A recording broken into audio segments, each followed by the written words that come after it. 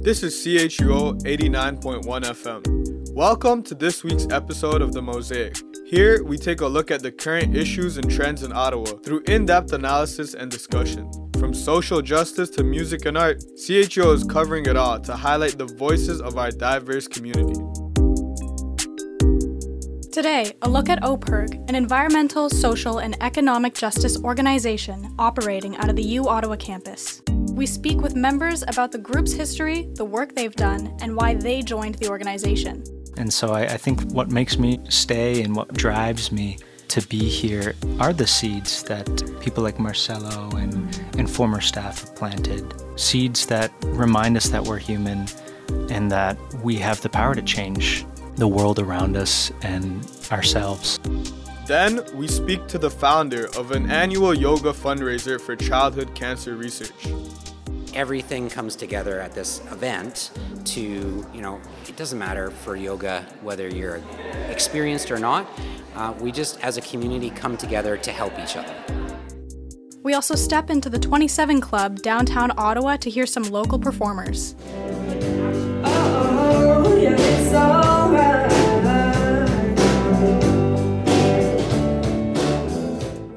Then we take a look back on the events of this year's Panda Game. I'm Arya Gunde. And I'm Lauren Rolston. We've got all that coming up on The Mosaic.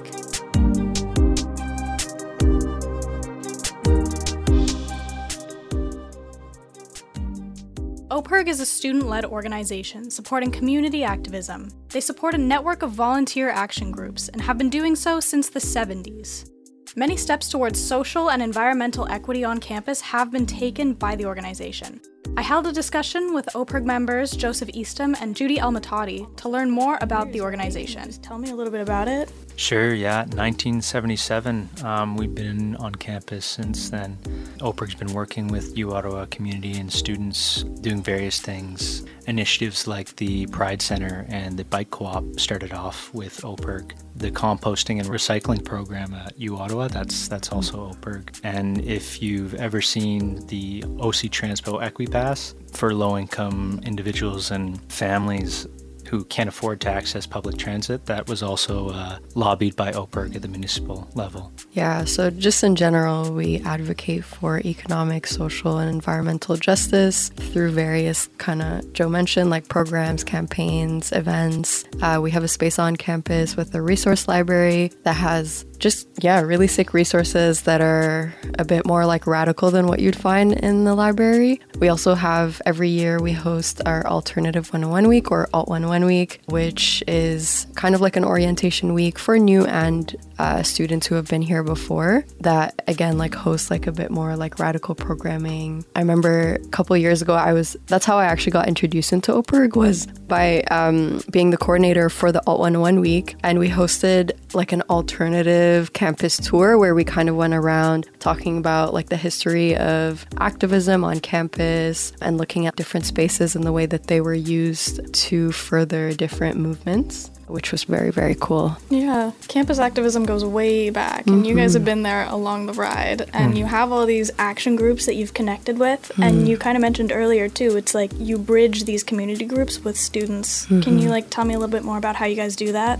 Yeah, we provide logistical support, financial support, provide equipment for these groups. We provide access to spaces on campus and to elevate their message and amplify their message through our socials. The action groups themselves are so wide in variety. We were talking earlier about PRD, the People's Republic of Delicious. It's a group on campus who go out, seek produce that would otherwise be thrown out. Instead, they transform it into vegan meals for students. Or action groups like, the Ottawa Transformative Justice Collective, who just joined as an action group for OPIRG, where they're actively challenging the prison industrial complex and the punitive system itself and the way we keep each other accountable. So yeah, it doesn't end. Yeah, it's really sick. It's usually students or even community members that are OPIRG members who just like are really passionate about something and they want to start something. They just don't really know where to go and like how to start. So they come to OPIRG with this idea of wanting to get started on something that they're passionate about and they think that could make a really big difference. And we, as Joe mentioned, like support them through logistical support, financial support, and promotion to help them get started on their initiative. And they usually take that initiative on their own and build that, which I think is such a wonderful thing that OPIRG does. And it's probably like the foundation of our mission is really to support people who want to do that kind of activism, but who just like don't know where to go and how to start.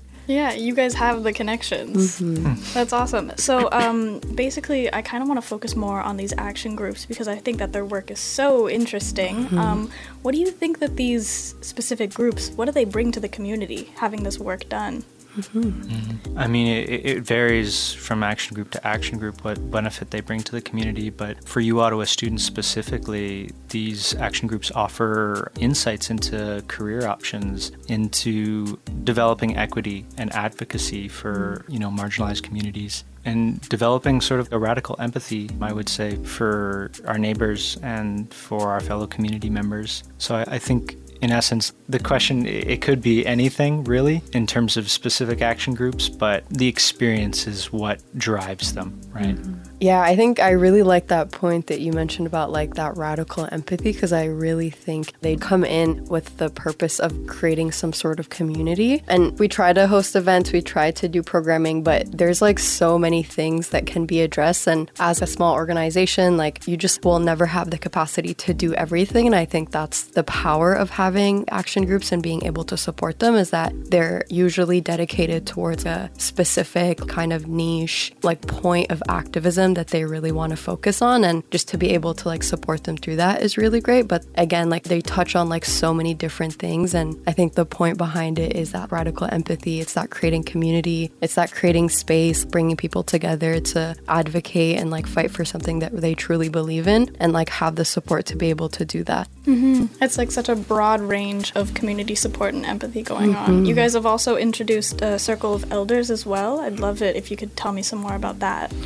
Yeah, so we have been, living with and working with a circle of Algonquin Anishinaabe elders to address OPIRG as a colonial organization embedded within a colonial institution, and to create more lasting change and build better relations with the land itself and with each other, and to operate in a way that reflects the wisdom of the land and the wisdoms that are provided by the traditional caretakers of the land. Our circle of elders, there's 7 members, and all of which contribute in their own ways and provide guidance to the board of directors to be able to decolonize our language, to be able to re-indigenize our language, and to recenter our identities, informing our character in relation to the land. Marcelo Saavedra Vargas was the Indigenous elder who worked with OPIRG, and he passed away recently, and he had been with OPIRG for long time, like for a very, very long time. And he really was like so passionate about the mission and vision of OPIRG, and he was the one who kind of like had this idea of the circle of elders, and he brought his connections and the people who he knew from his community and really just formed that group and maintained building that connection and creating that kind of change that Joe was talking about. And it's kind of hard considering that OPIRG's board of director is all volunteer, and it's pretty transient. Like, we're mostly students, people come and go, our schedules change, and it was something that he, I think, really was that anchor that always like was able to kind of bring us back together and revisit those conversations and really prioritize what we're trying to say or what we're trying to work towards in our mission, which is that decolonizing our processes, decolonizing the way that OPIRG functions as a whole and the things that we do. And he was really just that anchor, and I think it's so important to remember him and everything he did for OPIRG. Yeah, he was amazing. He sounds like he was kind of a driving force for a lot of people too.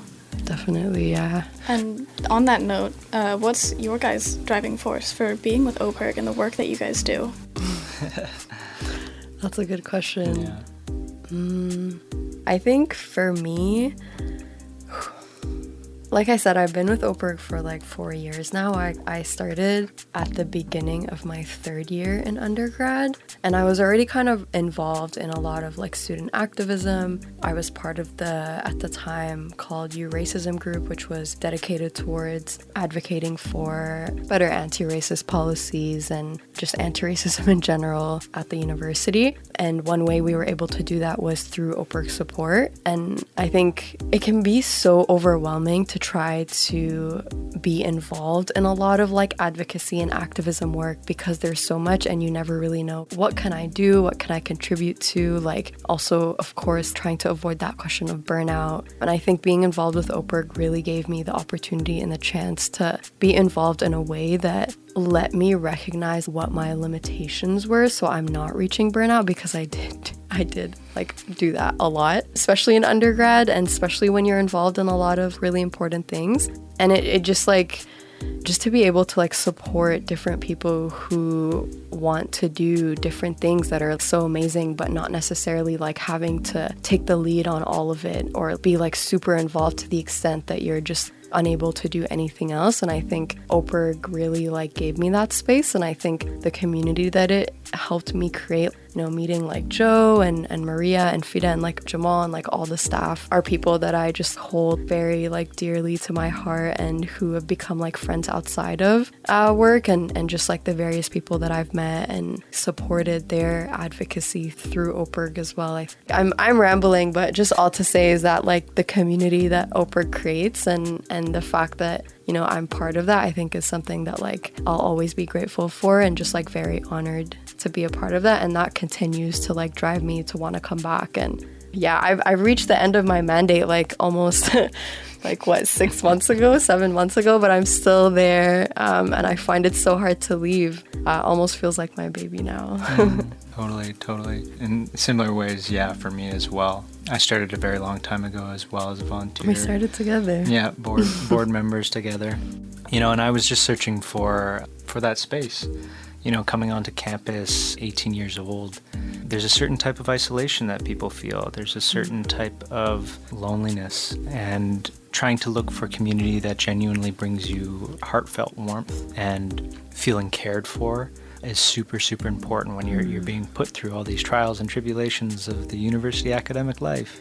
And so I think what makes me stay and what drives me to be here are the seeds that people like Marcelo and former staff have planted. Seeds that remind us that we're human and that we have the power to change the world around us and ourselves. And I think that's what drives me. It's just this fundamental truth that things can change if you want it to be different. You put that so beautifully. That was Jen. beautiful. Thanks.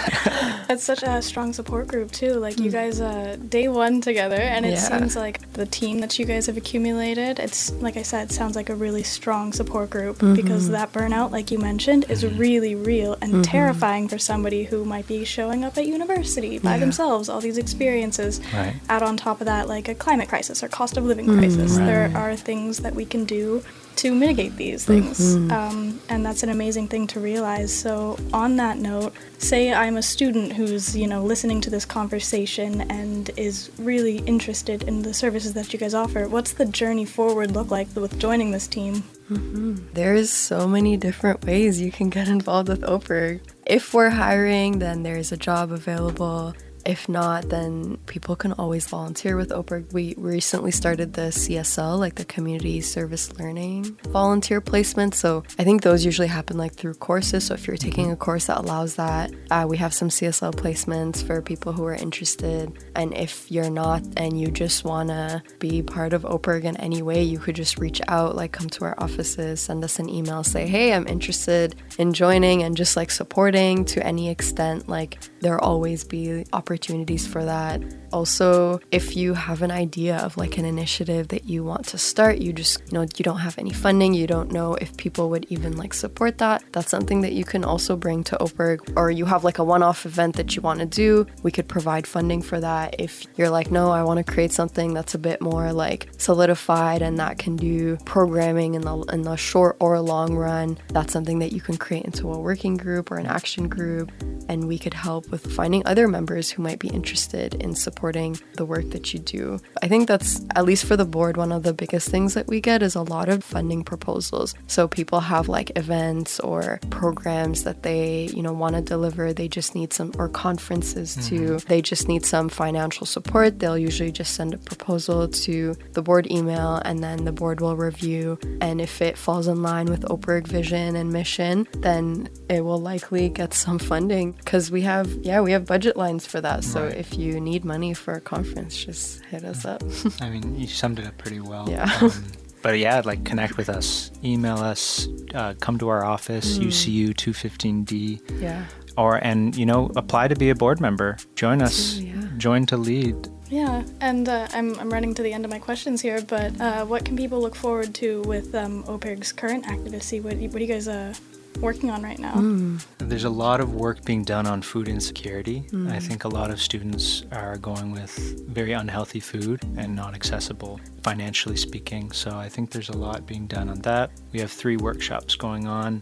One of them is that, nurturing one meal at a time, where we're providing lunch for students and a conversation about the critical issues around food insecurity. Another workshop we're doing is Transformative Justice Collective, where we discussed earlier, just identifying critical issues within the prison industrial complex, trying to rethink and reimagine what it means to keep each other accountable as a community, instead of throwing, these consequences on folks that don't help or reduce harm for the reintegration. Transformative justice and also recycling. I can't believe you guys actually were the ones that brought recycling to the campus. That's crazy. I think the biggest shocker for me was when we're kind of like trying to clear out our office. It's just, again, like we've been here since 1977 and there's stuff from like back then.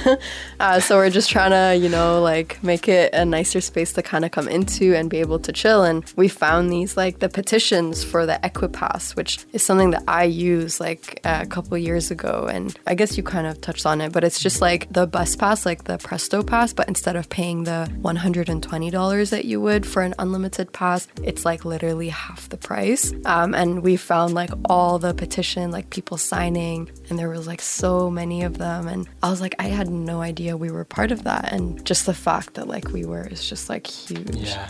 And I think OPIRG is, like I said, like we have a pretty transient board and times like come and go, and like there's different like priorities that we deal with like over time, dealing with the university and dealing with like different like external entities who just like honestly don't want us to be here and to do that kind of advocacy and activism that sometimes ends up taking up like a lot of our time, which is something that we're kind of like in that phase right now, like just trying to deal with those foundational things that once those are off our plate, it's easier to start working on those like programming and those events. And one thing Joe touched on was the food insecurity. Like one program that we've been thinking about and talking about is offering like fresh foods for students by partnering with a farm. Our programs coordinator, Jamal, has been working on that. But again, when we're also stressed about fighting to keep our space or, fighting to even like continue existing, like just take a huge toll. But despite all that, we're still here. We're gonna stay here and we're gonna keep providing those services and keep advocating for students and community and things that they deserve. That's about the extent of my questions for you guys. Did you have anything else that you wanted to add? No, I think I'll reiterate what Joe said about applying to be a board member. We're looking for some new board members. As much as I love OPIRG, my time has come to an end, so we need more people to come and keep pushing us through and supporting us in any way that we can and getting involved as well. Yeah, and how can they reach out about that? You can send us an email. Our email is pretty long. It's board@opirg-gripo.ca. But if you come to the office, like Joe said, at UCU 215D, it's there on the door. The email is there. You can also check out our website, which has the email, or our social media. Follow us on Instagram, and I think we have Facebook. Yes. Yeah, on Facebook. Perfect. Yeah, that email's not too long at all either. Okay. Thank you so much for coming in today. Yeah, thank you. Thanks, Lauren. That was my conversation with OPIRG's Joseph Eastham and Judy Elmatati.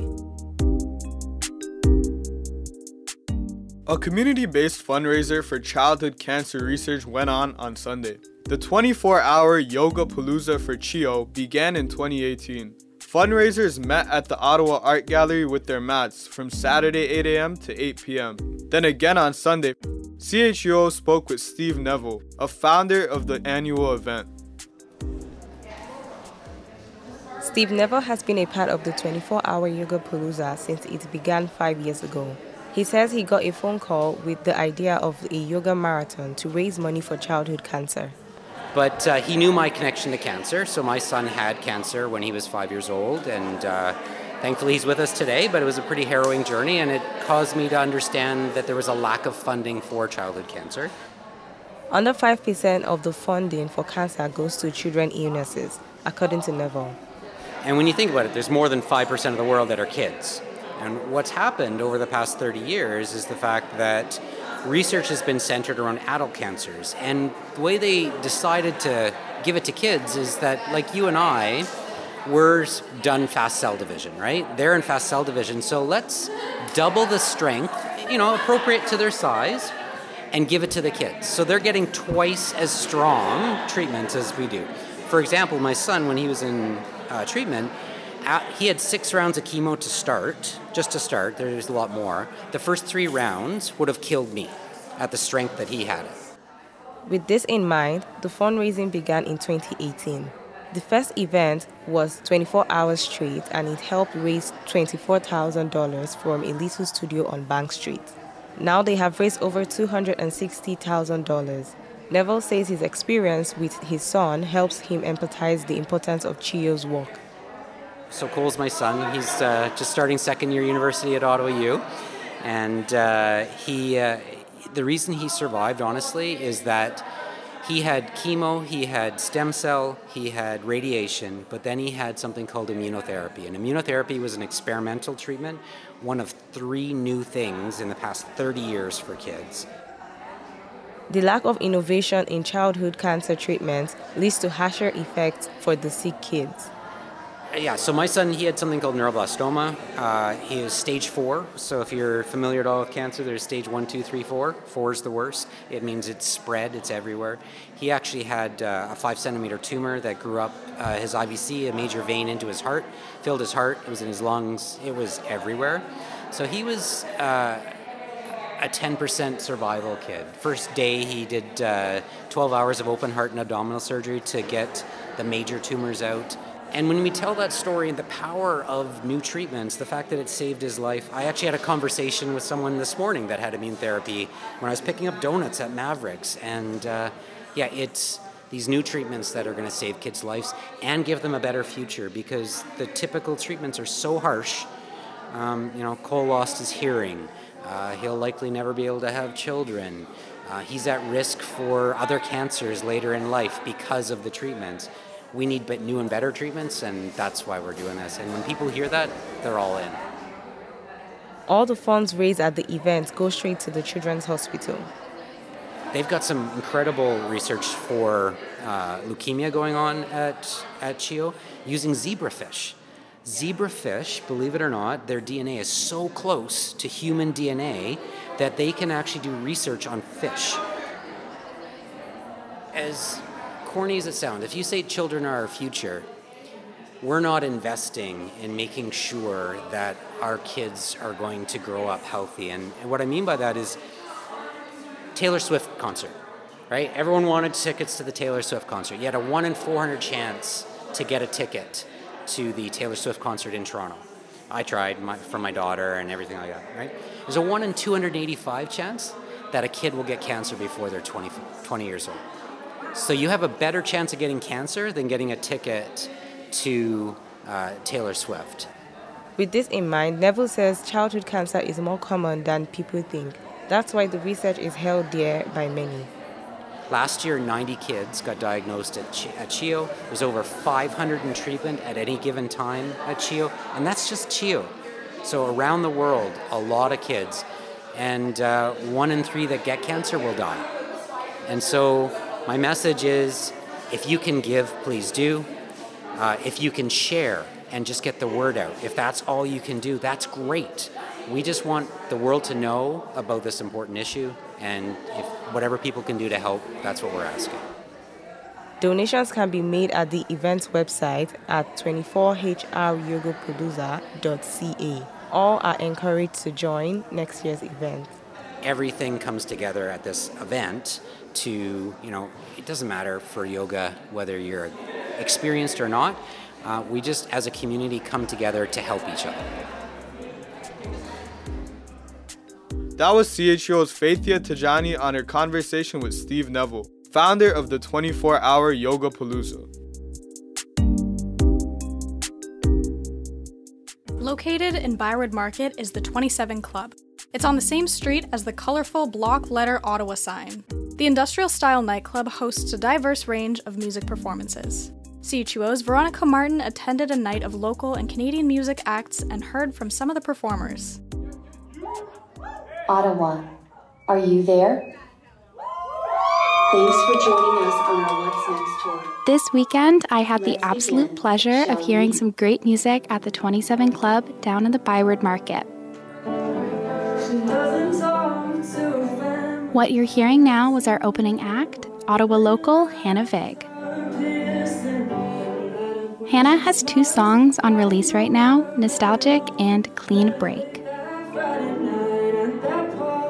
The song you're hearing right now, Juliet, is currently unreleased, but as Hannah said herself... Hi, my name is Hannah Vig. You can find me on Spotify and follow me on Instagram. Keep an eye out for an upcoming EP that I have dropping in the winter.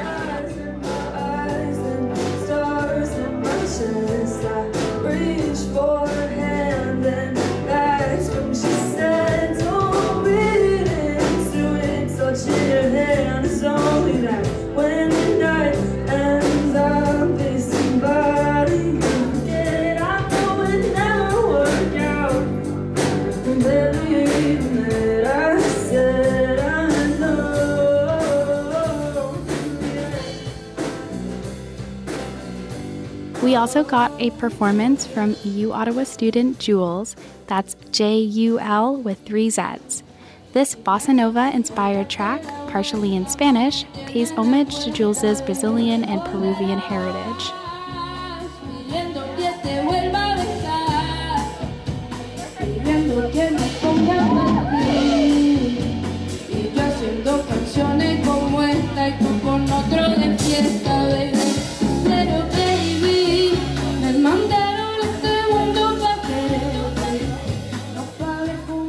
Jules has several songs available to stream, including 1212, released in April. They have an EP coming out soon as well. Make sure to look out for it.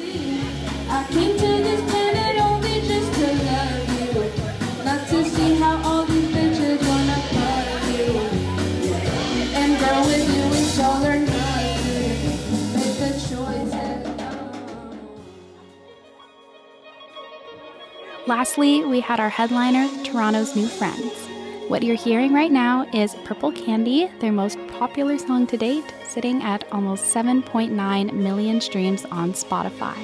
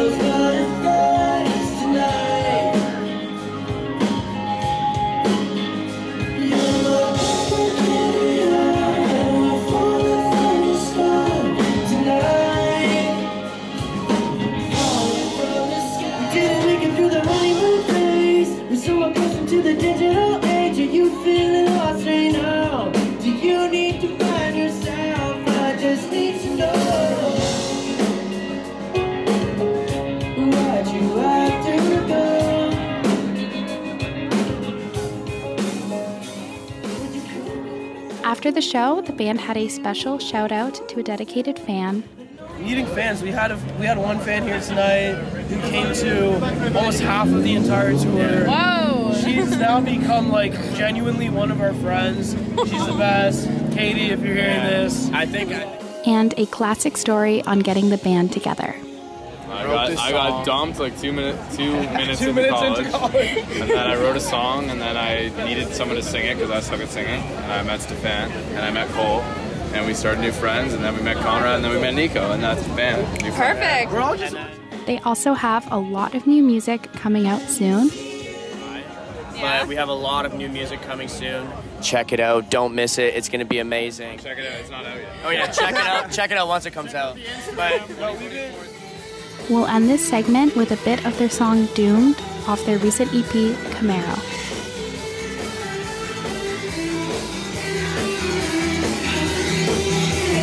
I don't fall in love, just kind of take whatever comes. Hey, I've been rolling like a stone. Sometimes I'd rather be alone. But I met this pretty thing. She made me stop, she made me think. Hey, she might just be the one. Still, I was stuck with this one.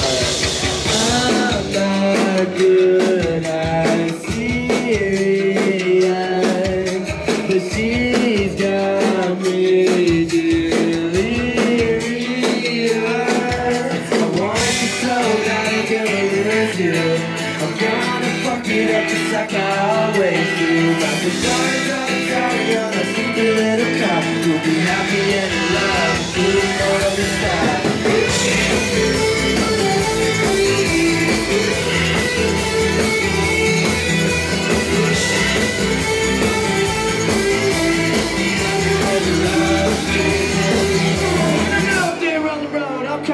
Say got me something, drink too much in just the room. Wake up tomorrow afternoon. Don't worry, that's just doing business every day. Looks like it's Christmas. Gotta hide your understand. Did you fucking up in the bed?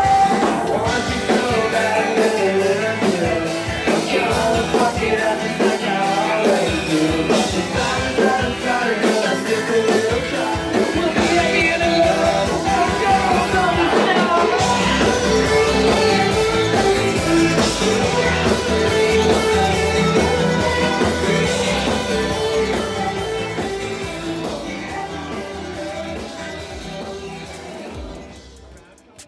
That was CHUO's Veronica Martin covering the local and Canadian artists performing at the 27 Club in Byward Market.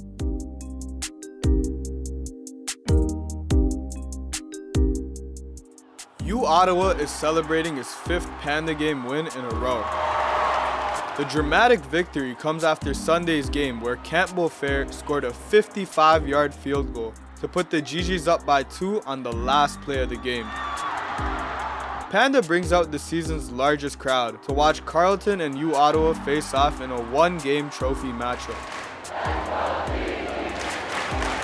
The annual game has been a long-running tradition since it started in 1955. When it started off, it was just a small contest over a stuffed panda donated by students.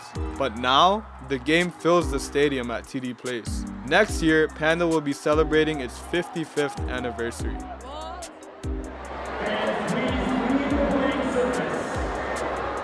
And that's it for today's episode of The Mosaic. Thank you so much for tuning in. You can listen to this episode and previous ones on chuo.fm. I'm Arya Gunde. And I'm Lauren Rolston. We'll see you next week.